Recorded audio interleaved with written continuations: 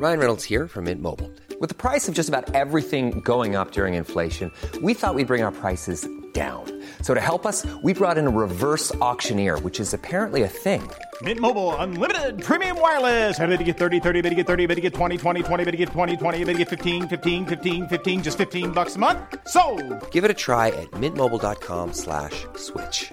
$45 up front for 3 months plus taxes and fees. Promo rate for new customers for limited time. Unlimited more than 40 gigabytes per month. Slows full terms at mintmobile.com. Even on a budget, quality is non-negotiable. That's why Quince is the place to score high-end essentials at 50 to 80% less than similar brands. Get your hands on buttery soft cashmere sweaters from just $60, Italian leather jackets, and so much more. And the best part about Quince, they exclusively partner with factories committed to safe, ethical, and responsible manufacturing. Elevate your style without the elevated price tag with Quince. Go to quince.com/upgrade for free shipping and 365-day returns. This is a podcast from The Times. Go to thetimes.co.uk.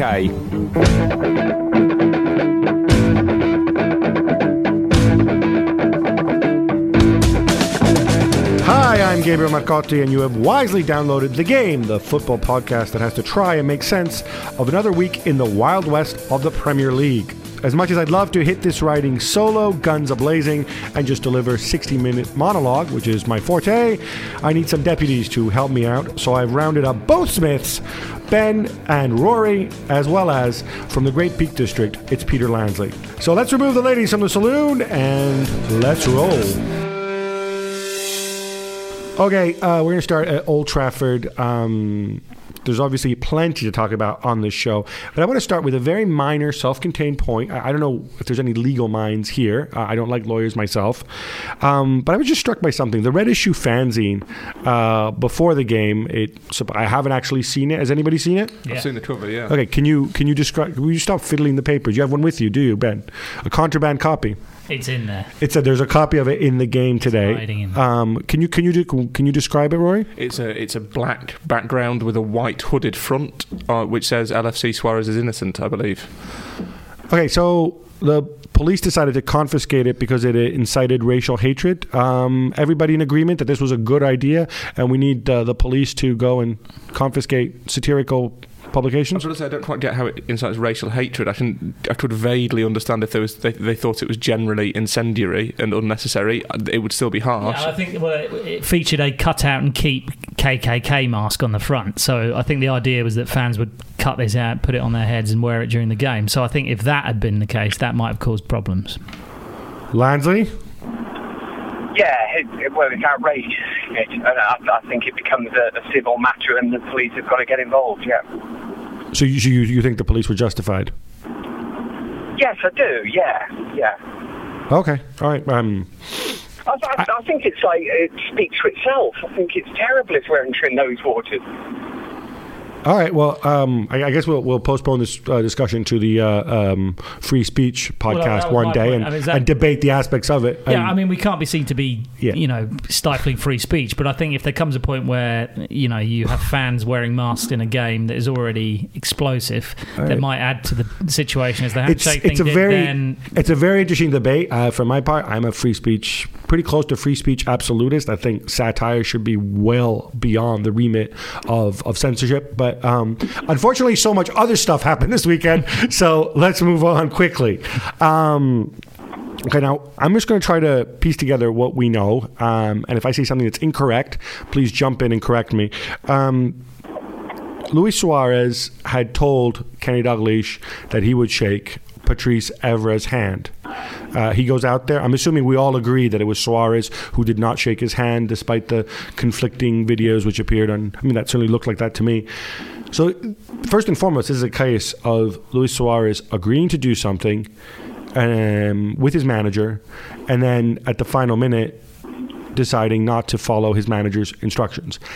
Now, I think this is really, really, really bad and disrespectful towards Liverpool and towards Kenny Dalglish. Am I wrong? Yeah, I think that's fair. He obviously had agreed to do it, and then we don't know whether it was a spur of the moment thing or whether he deliberately misled Kenny Dalglish.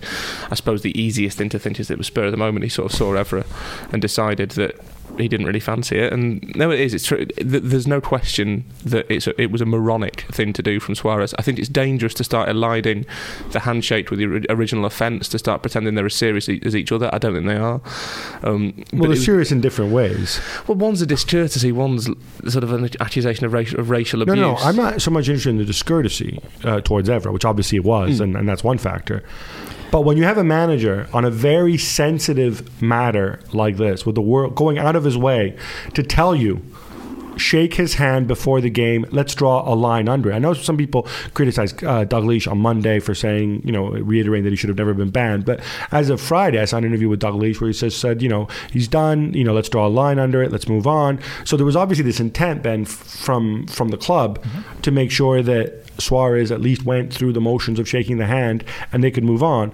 And he deliberately went against what the club, his employers, told him to do. Yeah, I think that's the serious aspect to this. I agree with Rory in terms of shaking someone's hand in terms of the Premier League and the kind of ticking a box that is now is not a serious matter. But betraying your manager in the way he did and the club is a serious matter. It's made a fool of Dalglish after the game, and it made an already explosive situation into something far worse. And the story went yesterday that he somehow thought Evra was going to snub him and therefore got his retaliation in first, which is an incredibly stupid thing to do, because he comes out looking like an idiot and he's making himself something of a pariah in the English game, which is a real shame for someone who's got so much talent. It's a strange thing with Suarez, having met him and interviewed him.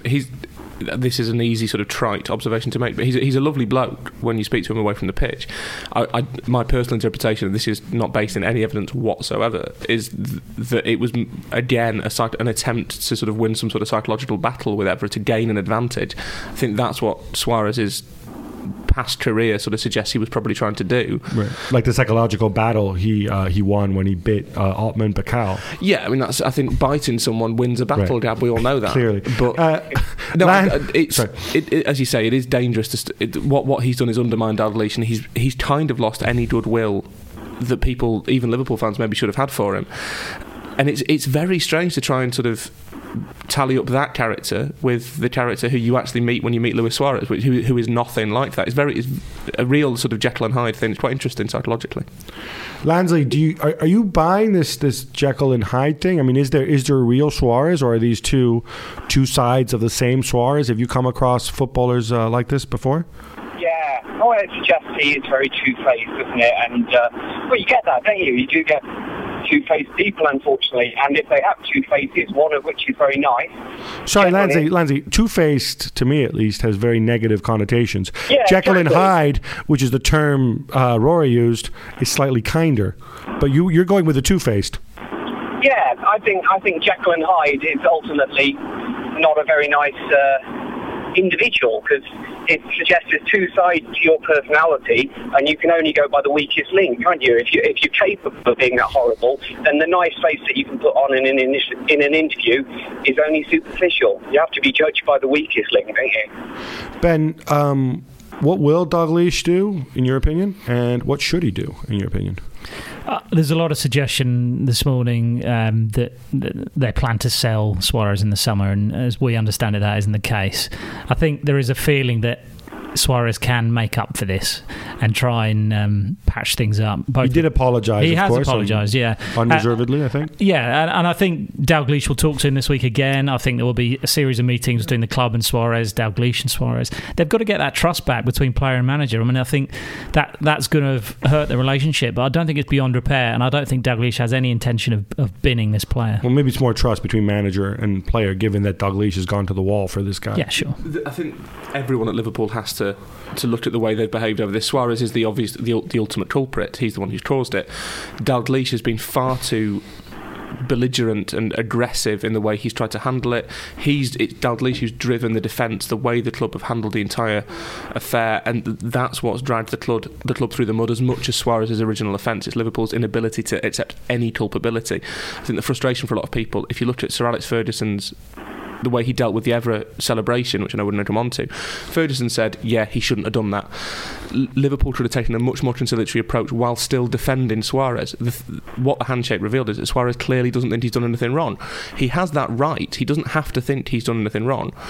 The FA have clearly failed to educate him and what have you.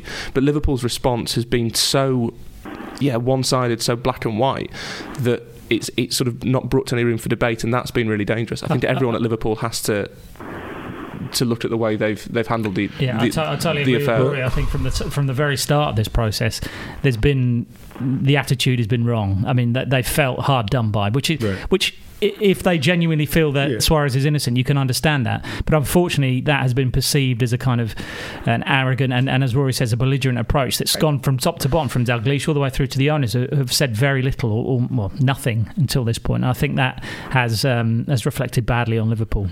I felt bad for Dalglish in the post game with Jeff Shreves. Obviously, as a journalist, I don't think he behaved appropriately. But by the same token, it struck me as a guy who been back in management a year after 11 years away out of the game. I don't think he would have ever conceived. He could have conceived the fact that he would one day have to be dealing with this kind of crap. Not as a player, not as when he managed Liverpool in the late '80s. And I mean, to me, he just looked shaken, and I had a bit of sympathy for him. One man who did not look shaken, who looked in control as ever, was Sir Alex after the game. Lansley, I mean, Rory pointed out that he put the boot into Suarez, which, fair enough, he's doing his job as manager. It's also rightly, some might say cleverly, criticised Evra for his excessive celebration at the end. I think Evra should and will get dealt with by the FA for his excessive celebration. Maybe he'll get a match ban, whatever. I don't know, what did Gary Neville get? Can you remember when he celebrated excessively down the touchline? A £4,000 fine, I think, but he's not Gary a ban. Neville. Okay, so I think that is, that's a sanction that is warranted. But Suarez's crime, if you like, his snub has to be taken in the context of the original offence and the 8-match ban, and it goes far, far deeper. And it also sparked everything that went on afterwards. On the game, I thought it was actually closer than most people think. Most accounts I've read is that United wiped the floor with Liverpool. But in the end, though, I thought it was, Liverpool played really well, but it was 2-1, and De Gea made a great save in the end. I want to get you guys on De Gea's second straight week that De Gea, saves the bacon. Those are 3 extra points that United have in the table that they wouldn't have otherwise. They'd be 5 back from City. Is this De Gea coming on, or is it De Gea still with? Is it the same De Gea as before? Basically, we knew he could make those great saves, but we knew also that he had potentially some other weaknesses. Ben, I think it is exactly that. I think he's made a couple of fantastic saves that will breed confidence in him, which is what he's been desperately short of. And I think as he settles into England, as he feels more part of the team, if he can make saves and contribute in that way, I think he'll only improve. I think he's still susceptible to those small mistakes, but if he can keep making those big match-winning saves or winning points here and there, it's going to help him. He's going to settle. I agree with Ben. I think when he came from Spain, the issue in Spain with him was that he was dodgy on long-range shots. His foot positioning on long-range shots isn't right, so he doesn't get the right spring, which means he will get beaten by long-rangers, as he was by Dzeko in his first game in English football, and has been since. The fact that he's improved that to stop Glenn Johnson's shot and the one at Chelsea suggests that he's working on that. The issue I'd have with De Gea is I think that the way that Liverpool played him in the FA Cup game, just making men stand next to him, means that he will, throughout his career, concede goals from set pieces. I think what has happened in the first 6 months will influence the rest of his career in England. So over at Goodison, Everton and Chelsea, another defeat for Chelsea. We'll be talking some Villas-Boas in a minute, but Peter, I wanted to get you on Everton because I'm sort of fascinated. I know you're a big fan of Star Trek Voyager and how they have the Doctor and he can only exist on the hologram as a hologram when he's in the medical bay, and when he goes somewhere else he kind of disappears.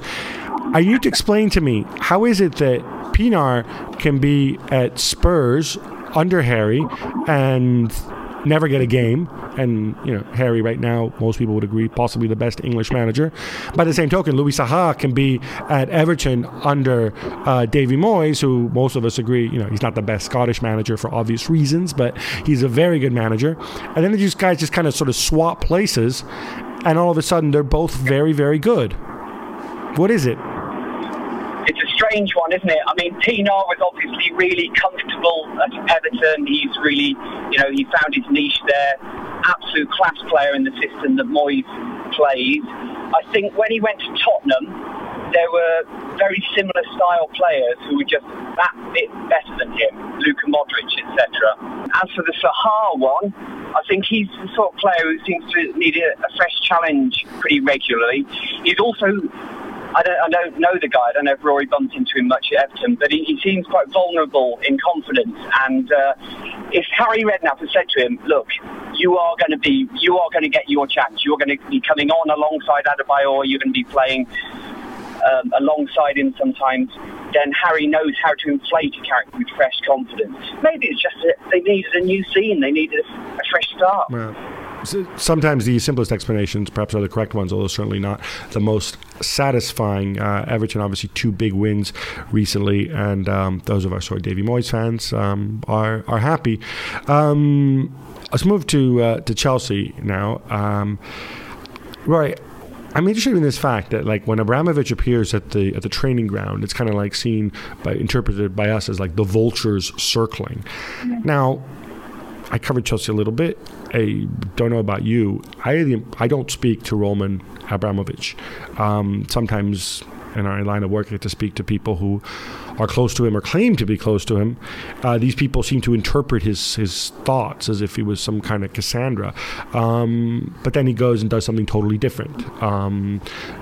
Do we have any idea whether it's gone anything past the obvious, which is if Villas-Boas doesn't finish in the top 4, his job is in jeopardy, but actually Abramovich's presence really makes no difference? I think Abramovich's presence is probably over-interpreted, like you say. I don't think the fact that he's at the training ground is significant beyond the fact that his trial with Boris Berezovsky is now finished, which means he can start thinking about football again. I think that's important.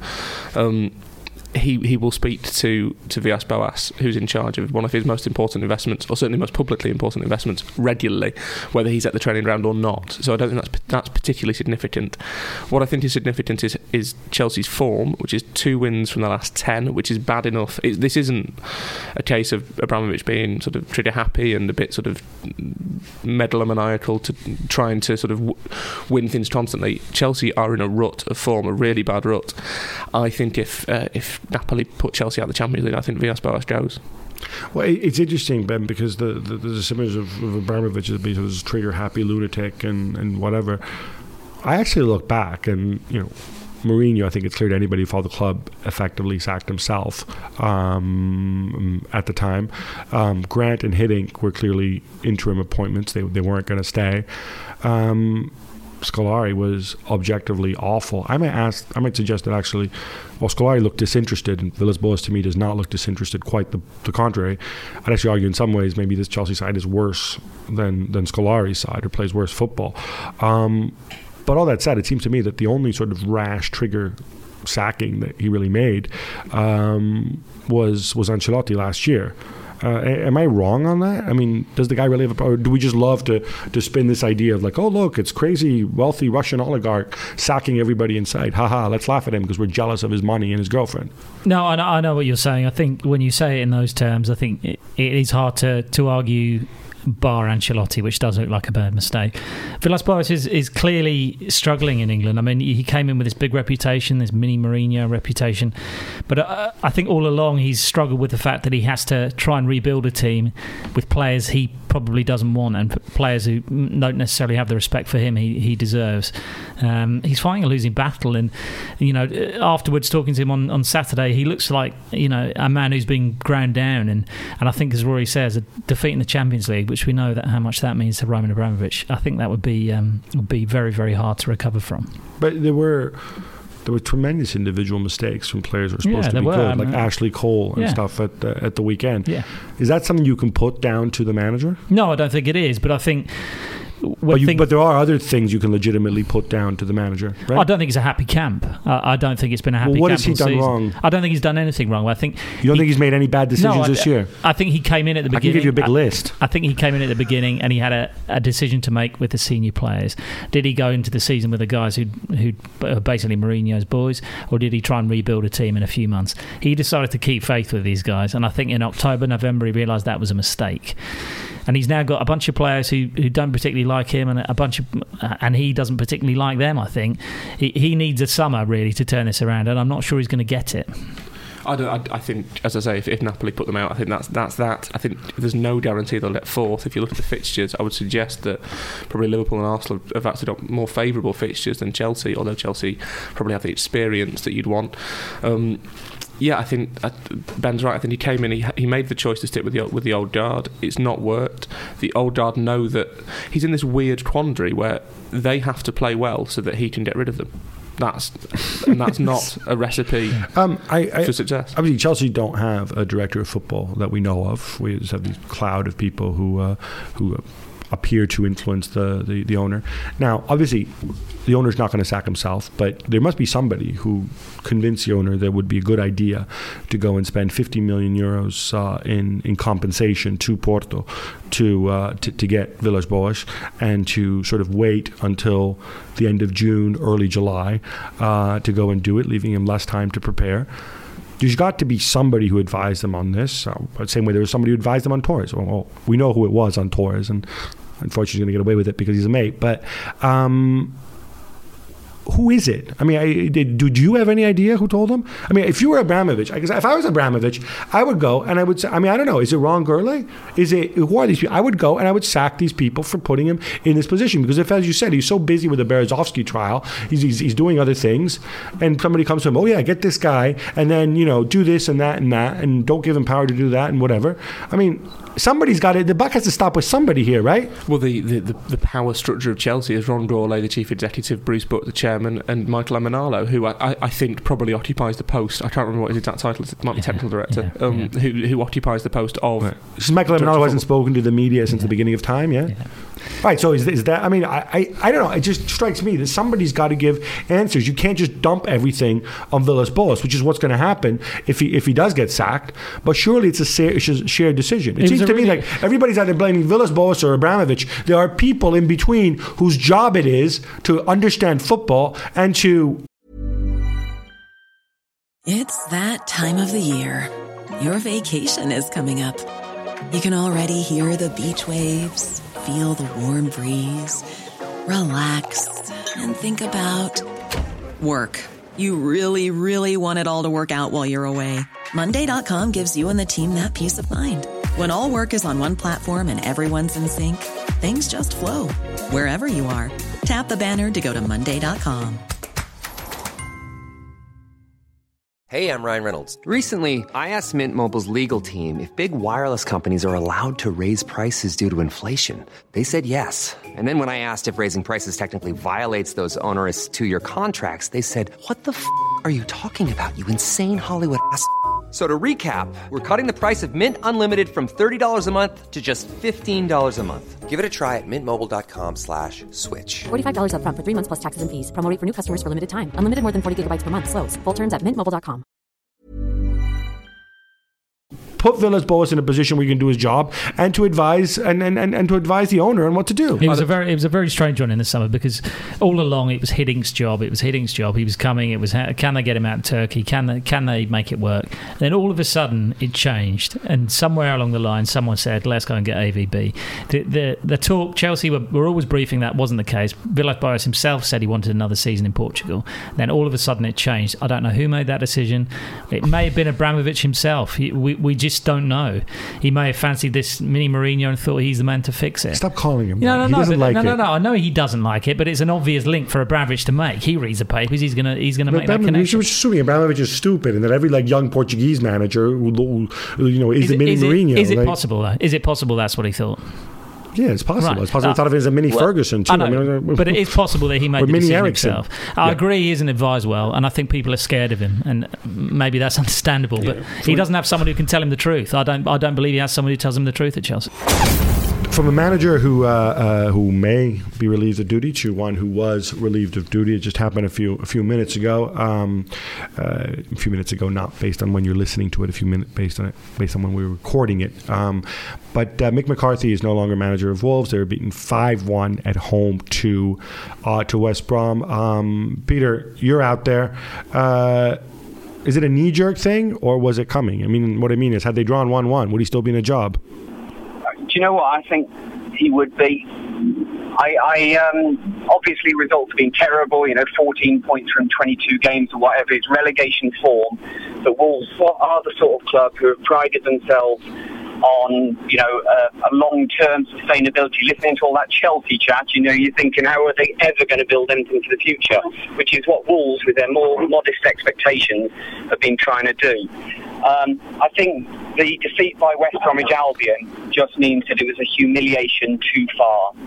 Only a couple of weeks ago, the word from the boardroom was that Wolves were going to see it through to the end of the season with Mick McCarthy, whether they went down or not, and that then he might, well, if they did go down, would be the man who could bring them back up again. But I think the nature of the defeat by Liverpool 3-0 at home, which was abject, when Steve Morgan then came into the changing rooms after the game and lambasted the players, not the manager, but the players for their efforts, then led to a bit of tension between chairman and manager. McCarthy will have said, will you leave this to me, please? Steve Morgan's gone away on holiday and said, right, I'm leaving it to you. It's down to you now. And it was just too humiliating to lose 5-1 at home to your local rivals, and in such a manner. I mean, in 5-1, it could have been 6-7-8. Wow. That meant that result has nailed the coffin, yeah. Sometimes you have to make painful decisions. If you were Steve Morgan, you'd be a lot wealthier than you are now, and you wouldn't be talking to me. But would you have made that decision? For the good of the club, I think Mick McCarthy is a really good manager for Wolves. But I think they've got into a rut, and there's little nuances in the dressing room that have not helped. Because he's such a man for unity and solidarity and leadership and all the rest of it, all these great British characteristics. I don't know. I think pivotal to Wolves just going off the rails slightly and McCarthy losing his job is the replacing of Carl Henry with Roger Johnson as captain. Carl Henry embodies what Mick McCarthy's teams are about. He's non-glamorous, he does his job flipping well, and he kept Wolves steady. When Mick McCarthy hung his hat on Roger Johnson and said, you are my captain, come in and lead this team because that's going to upgrade us, that just changed the dynamics of the dressing room a little bit. I don't think the other players believe in Roger Johnson the same as they do with Carl Henry. And then while Carl Henry has been out suspended for 3 games, Wolves have gone off the rails. And I think that buying a player, it turned out to be the wrong player that just unhinged Wolves and eventually cost McCarthy his job. What's the next step? Where do you look? Because I've always championed, and people laughing for saying this, hey, let's look at managers who are good and up and coming in the lower divisions. But is it something that's realistic for a club like Wolves? Or are we going to be spun this line? They want the big name. They want, Kerbishley or Megson or whatever. Maybe not Megson, but you know what I mean? I think in terms what should they do? In terms of whether this is a good decision to sack McCarthy or not depends on who you get to replace him. So why sack Mick McCarthy and replace him with Neil Warnock or Alan Kerbishley or Darry Medson? They play the same sort of football with the same sort of success. So why not replace him with Eddie Howe? Well, exactly. Eddie Howe, by the way, I don't follow the lower divisions. I trust Eddie Howe is still a promising manager doing well in the lower divisions. Burnley are doing okay. There's Eddie Howe, there's Lee Clark. He'd be a fantastic appointment. Carl Robinson at MK Dons. They'd be, again, these are up-and-coming young managers. But what will happen, I'm fairly certain, and Pete will know more about this than I do, is that they will go for someone who has a proven track record of failure, because that's what they will always do. So it's Megson then? Megson or Steve Bruce. Well, that's exactly it. I mean, why sack a guy who knows the players? Fair enough, they haven't played for him this weekend. You've got 3 months of a season left. Someone's got to come in and try and get them out of trouble. And the odds say that they're going to go down now. Whoever they bring in, they might get a few games out of them, but can they really be expected to save Wolves with the players that Mick's been using? I don't see it. I just don't see it. Why? So they're better managers than Mick. Yeah, of course there are. But would you have made the change, Gab? Or would you make the change and feel that you can get them out of trouble? I'm all for giving other people a chance. I would like some imagination in the appointment and looking at, the history of English football, which until about 10, 15 years ago has been about, using the lower divisions as a proving ground for talent, and give somebody a crack. Don't sign him up to a long contract, but, bring somebody in, see if he can manage, see how he can do. Sometimes that's what it takes. But if you want to go back to the Steve Bruce, Megson, Kerbishley, nothing wrong with those people, but yeah.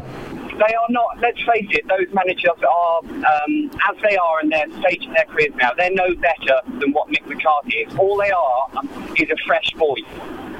So Neil Warnock, as he came in, Neil Warnock's great for a quote, he's full of life and energy and everything, but is he a better tactician than Mick McCarthy? No, I don't think he is. So all Wolves can hope to get, if they make that sort of change, is the fresh voice impetus. Now, Wolves have got a decent squad. If you're talking lower half of Premiership, Wolves have got some quality in Doyle and Jarvis and Fletcher and people like that. They are decent players. So a fresh voice might get them the 2 or 3 wins that gives them the confidence that means they stay up. But if you go into a new season with someone like Neil Warnock or Gary Megson in charge, is the long term really any rosier? I don't think that it is. Exactly. I think... But Gab, sorry, but if you now go in and give... blimey, look at Lambert and Rodgers now. But if you go and give an Ed or an Nigel Adkins, a lower division manager who's done very well, the job at Wolves now, there's no guarantee that they will have the presence to keep them up. I've never bought this presence argument. Your boss is your boss. You still got to earn respect at every level, and you earn it through your methods. I thought Sean O'Driscoll, for example, was very good before the evil empire took over that club. There are intelligent, progressive English managers out there who are not given a chance because of the old boy network, and the only way you can break in is if you get promoted to the Premier League. I hope people take the opportunity to learn a little bit about Rodgers and Megson and their experience, and of course, Rodgers, by the way, also had an awful spell at one of his earlier clubs too, and then showed that he's actually a pretty good manager and everybody wants him. Let's move on from a manager who has been sacked and a manager who may be sacked at some point to a manager who I think it's safe to say will not be sacked in the very near future, and that's Harry Redknapp. Since we were last on, Fabio Capello is no longer the England manager. Officially, he's resigned. I personally don't think he has. I think he was pushed. I think the FA handled it terribly, but we're not here to go and rehash all that. There is a possibility England might be better off, but I want to get you guys on Redknapp because there's one pet peeve of mine. Whenever people talk up Redknapp in this country, whether it's for the England job or for Spurs, they always make the same points about, his enthusiasm, and he gives people self-belief and all this stuff. And that's all great. It kind of ties in slightly with what Roy was saying earlier. A few years ago, we did a podcast on this. Guillaume Balaguer and I spent sort of 3-4 hours in Redknapp's kitchen in that house in Sandbanks when he just talked about football and Greenwood and the academy. He took out bits of paper and drew little diagrams. And I got the sense that this is somebody who actually has a lot of tactical nous, which is very rarely talked about. And I look at his teams, and sometimes Spurs play very attractive, well-organized football, attacking football. Sometimes they defend very well. It seems to me like this guy's got, he may have other weaknesses, but there's actually a football brain there. Why do we so rarely talk about it? Is it just because the whole Cockney side of things is so overbearing, Ben? I think it is. I think people judge a book by its cover, and you think here's a crafty Cockney who can get the boys up for a good old game out in the park, and you think, probably not a lot there. He can give them a good old team talk and send them out with a bit of oomph, and hopefully that'll be enough. But the reality is, a good manager who's done well at the top level has got to have a bit more about him than that. I think Harry is clever. I think against Liverpool you saw, they came very solid, defended extremely well, knew what he wanted to come and take a point, and that's what they went away with. It was a good example of how flexible he can be. Peter, are we so shallow that we just look at the outsized character, and that, if Harry Redknapp spoke in complete sentences the way Martin O'Neill does, we might think that he's actually very clever? I mean, I don't think anybody... you hear the word intelligent, for example. People say O'Neill's intelligent, and he undoubtedly is. But with Redknapp, I don't think I've ever heard the word intelligent put next to him. He's more crafty, clever, and whatever. Is it our fault that we can't judge his body of work without somehow judging the individual? Yeah, it is, isn't it? Because intelligence in terms of whether you've been to Belfast University or whether you've got the street wisdom of Harry Redknapp are two different things. There's football intelligence, and if you're going to be a good manager, you've got to have that. It's just, I think Redknapp has got this man management thing about him that knows how to say the right thing at the right time, as O'Neill has. And by the way, Gav, you mentioned O'Neill before I did this show. Yeah, I did, yes. But I think he's got that ability to say the right thing at the right time. And like you said about or was it Ben who said about the flexibility? I mean, Redknapp is just fantastic at knowing and having the bravery of when to switch. It's intuitive, though, isn't it? Okay, so this is an audio podcast, but I can tell you that Rory K. Smith is pulling faces. We're all for debate here.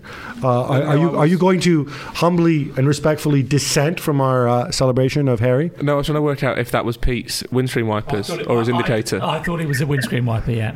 It's windscreen wipers. I'm in Wolverhampton, therefore it is raining. There you go. I think with Harry, he plays up to the image. I think the people around him play up to the image. And I genuinely don't know, having spoken to people on Spurs' coaching staff, how much tactical work they do. I don't think they do a lot. I don't think they do a lot. I mean, Van der Vaart gave that great quote saying we have a clipboard in the dressing room. Harry never uses it, and they're thrilled with that. But the quote. So how was he able to trick me and Balaguer? Were we just gullible and stupid? Maybe not as tactically astute as you think you are. Maybe we're just enthralled by the ridiculous house the man lives in. It was the crafty Cockney charm that got you. I think you were blinded by it. The greatest trick the devil ever pulled, Gab, was convincing the world he didn't exist. Clearly. Anyway, on the Redknapp issue, it's going to obviously resolve itself one way or another. I'll leave you with this thought. I think right now, if you're Daniel Levy, you are the happiest man in the world, maybe even happier than Harry, because you're either going to keep a manager who's doing very, very well, or you're going to get an absurd amount of money for it. And as for David Bernstein, I don't know who he answers to, or if it's little buddy Alex Horn, but I see dark storm clouds ahead for the FA, because I think somebody's going to make them pay. Time now for your favorite part of the program. It's Quick Hits. Louis Saha scores twice as Tottenham annihilate Newcastle 5-1. Rory, I know he's had injuries, but hindsight being 2020, it's not really the cleverest move by Everton to let him go, was it? For a man who spends most of his life complaining he never has any strikers, David Moyes has made two fairly spectacular errors of judgment this year, Yakubu being one, who he basically ostracised from Everton, Saha looking like the other. What I would say is that Saha always stores goals in bursts. He's had a great start, it won't last. Oh, there you go. No faith in Saha. But hey, enjoy Velios and Strakowalursi. You would think that if you lose 1-0 against the league leaders and have two great chances to win at the end, you might get some love from your fans, at least a little bit of love. But Alex McLeish was crucified again by the Villa faithful at the weekend. Lansley, is the criticism fair? And please tell me they're not just having a go because McLeish is a bit of a blue nose. I don't think the criticism is fair. I think Villa fans should wise up to the fact that they've lost 4 England players, okay, for big money over the last couple of years, and that this is now a period of transition in which they see whether Gary Gardner and Kieran Clark and co are good enough for the Premier League and to take the club forward. And sadly, I think a lot of it is to do with McLeish being perceived as a blue nose. But he's not just a blue nose, is he? He's a graduate of the Sir Alex Ferguson School, and he's a Scot made out of granite, and he's much more that than he is a blue nose. Manchester City kept their lead intact in that Villa game. Roberto Mancini even suggested that Carlos Tevez could be welcomed back into the fold. Ben, since we clearly haven't talked about the subject enough, let's talk about it again. Is this a good idea, and is it going to happen? Looks like it's going to happen. He's due to arrive in Manchester on Tuesday, back at training on Tuesday. Is it a good idea? It has a potential recipe for disaster if Tevez is a disruptive influence. But if it's on Mancini's terms, if Tevez comes back on Mancini's terms, then he still has a lot to contribute. And it may just push his transfer fee up in the summer as well. By the way, Manchester City's John Guidetti, who's eligible for about 17 different countries, has scored something like 88 goals in the last 9 games, something stupid like that. Might want to consider that too for the future if you're a City fan. Thierry Henry scored a dramatic winner for Arsenal in a 2-1 victory over Sunderland. He'll play against Milan in the Champions League and then head back to Major League Soccer. Rory, if you're so inclined, please pay tribute to the great man in 30 seconds or less. Well, yeah, Major League Soccer is rapidly becoming sort of a nursery for Premier League talent, isn't it? Robbie Keane's doing okay at Villa. Henry is impressed at Arsenal. This is not a tribute to Henry. You're talking about MLS. We'd like a tribute to Henry. Yeah, words can't describe him. He's a superb human being and my hero in many ways. No, I think he's been great for Arsenal. I think it's given them a little bit of a lift psychologically. He's not the player he was, but he's had an impact. I would say that the 2-month deal has worked, but I would add to that the caveat that Arsenal really need a long-term goal-scoring solution, and he is not it on the round that he's 34. Clearly, given your words of love for Thierry Henry, you don't have a single drop of Irish blood in you. Peter Odemwingie nails a hat-trick as West Brom demolish Wolves in the Black Country Derby. Lansley, West Brom, 5 goals. Roy Hodgson, who'd have thunk, huh? It's an amazing effort on the road from West Brom, isn't it? I think that's 13 points from the last 6 games, and it's up there with Arsenal and Tottenham, their away form. Home form, not quite so impressive, of course. They do like to counter-attack. They play with pace from the flanks. Odemwingie has found his mojo again. They know how to keep the ball beautifully. All credit to them. They were brilliant on Sunday. It was one of those relegation 6-pointers between Wigan and Bolton, and Wigan won 2-1 away. Ben, even if Wigan go down, should somebody pick up Roberto Martinez? Or am I just sort of excessive and gushing in my love for him? And if so, who would be good for Martinez? I really like Martinez, and I think he's a smart manager. I think Wigan may end up going down, which would be sad, but I think he could do a great job somewhere else. Say Moyes went to Spurs, perhaps Everton. There we go. There you go. Brush up on your scouse, Roberto. Gab, one for you. Zambia are champions of Africa, winning a dramatic shootout with some perfect penalties against the Ivory Coast last night. Why are people so excited about this story? Have you not read the papers in the past week? Or listened to the radio? It's a rhetorical question. Well, Rory, and I know you know, because like me, you're an enthusiast for foreign football. I mean, this is Hollywood stuff. Obviously, Zambia went into the tournament. Basically, their best player, Chris Katongo, plays in China. They've got 2 guys in Europe. One of them in the Russian second division. One of them a young boys, Mayuva. They went into this tournament with almost no expectations, and they played, I think, some of the best football in the tournament. But more importantly, of course, this was the 19th anniversary of the tragic plane crash, which killed all but 3 members of the Zambian national team back in 1993. And by the way, that was a Zambian national team which had done so well at the Olympics before that. And the plane crashed just off the coast of Gabon, where they actually won this tournament. From Ivory Coast perspective, I think you got to give them some credit too, because they played a phenomenal tournament. For the first time in a while, they went with an African coach rather than sort of a high-priced Ericsson type rent a manager. And Francois Zahi, he did something that the previous guys weren't able to do. They were disciplined, they were organized, they tried to wear down the opponents, but in this game, I thought destiny was evidently on Zambia's side. Came to the most dramatic of penalty shootouts. If you get a chance, check it out on YouTube. I mean, the Zambians were singing during the shootout. Mwene, the Zambian goalkeeper, saves a penalty, does the cool John Cena sign, and goes and converts a penalty of his own. Interesting lesson here to be learned. English people who are all hung up on penalties. Bottle is crucial, because the big star, when it came down for Ivory Coast to take the penalties, it was really interesting. Drogba had missed one in the 90 minutes. Drogba took the 5th penalty, but the other so-called big stars, Gervinho and Kolo Touré, they didn't go. They only went later because the matter wasn't settled in the first 5 penalty kicks.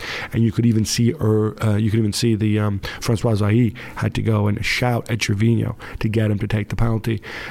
Absolutely amazing. High drama and a tremendous story. I know that was too long, but too much the show. We should have done more on this. That's all we've got time for this week. But remember, you can always follow us on www.thetimes.co.uk. You'll find your news, your gossip, your analysis, our web chats. I didn't do mine last week. Bad, Gab, bad. But I will be doing one this week on a Tuesday. Rory, do you do web chats? I do. I was meant to do one today, but didn't. So I'll do one at some point in the near future. Okay, let's not keep saying this because it makes us all look bad and unprofessional. I invite you to follow Ollie K's web chats because he's professional and his web chats are easily the best at the Times. You can also follow us on Twitter. I'm on there at Marcacci. Ben, you're at Ben Smith Times. I am. And Rory? At Rory Smith Times. How imaginative. So hit us up there. Otherwise, catch us next week. Bye-bye.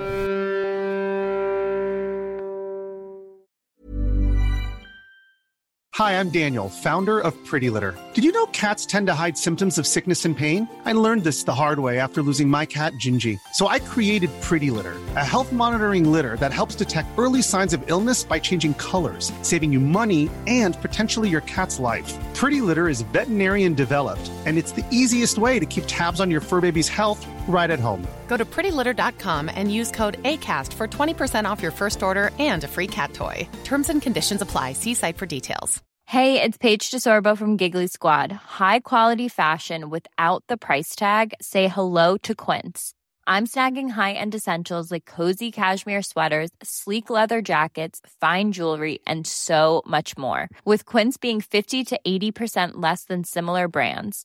And they partner with factories that prioritize safe, ethical, and responsible manufacturing. I love that. Luxury quality within reach. Go to quince.com/style to get free shipping and 365-day returns on your next order. Quince.com/style.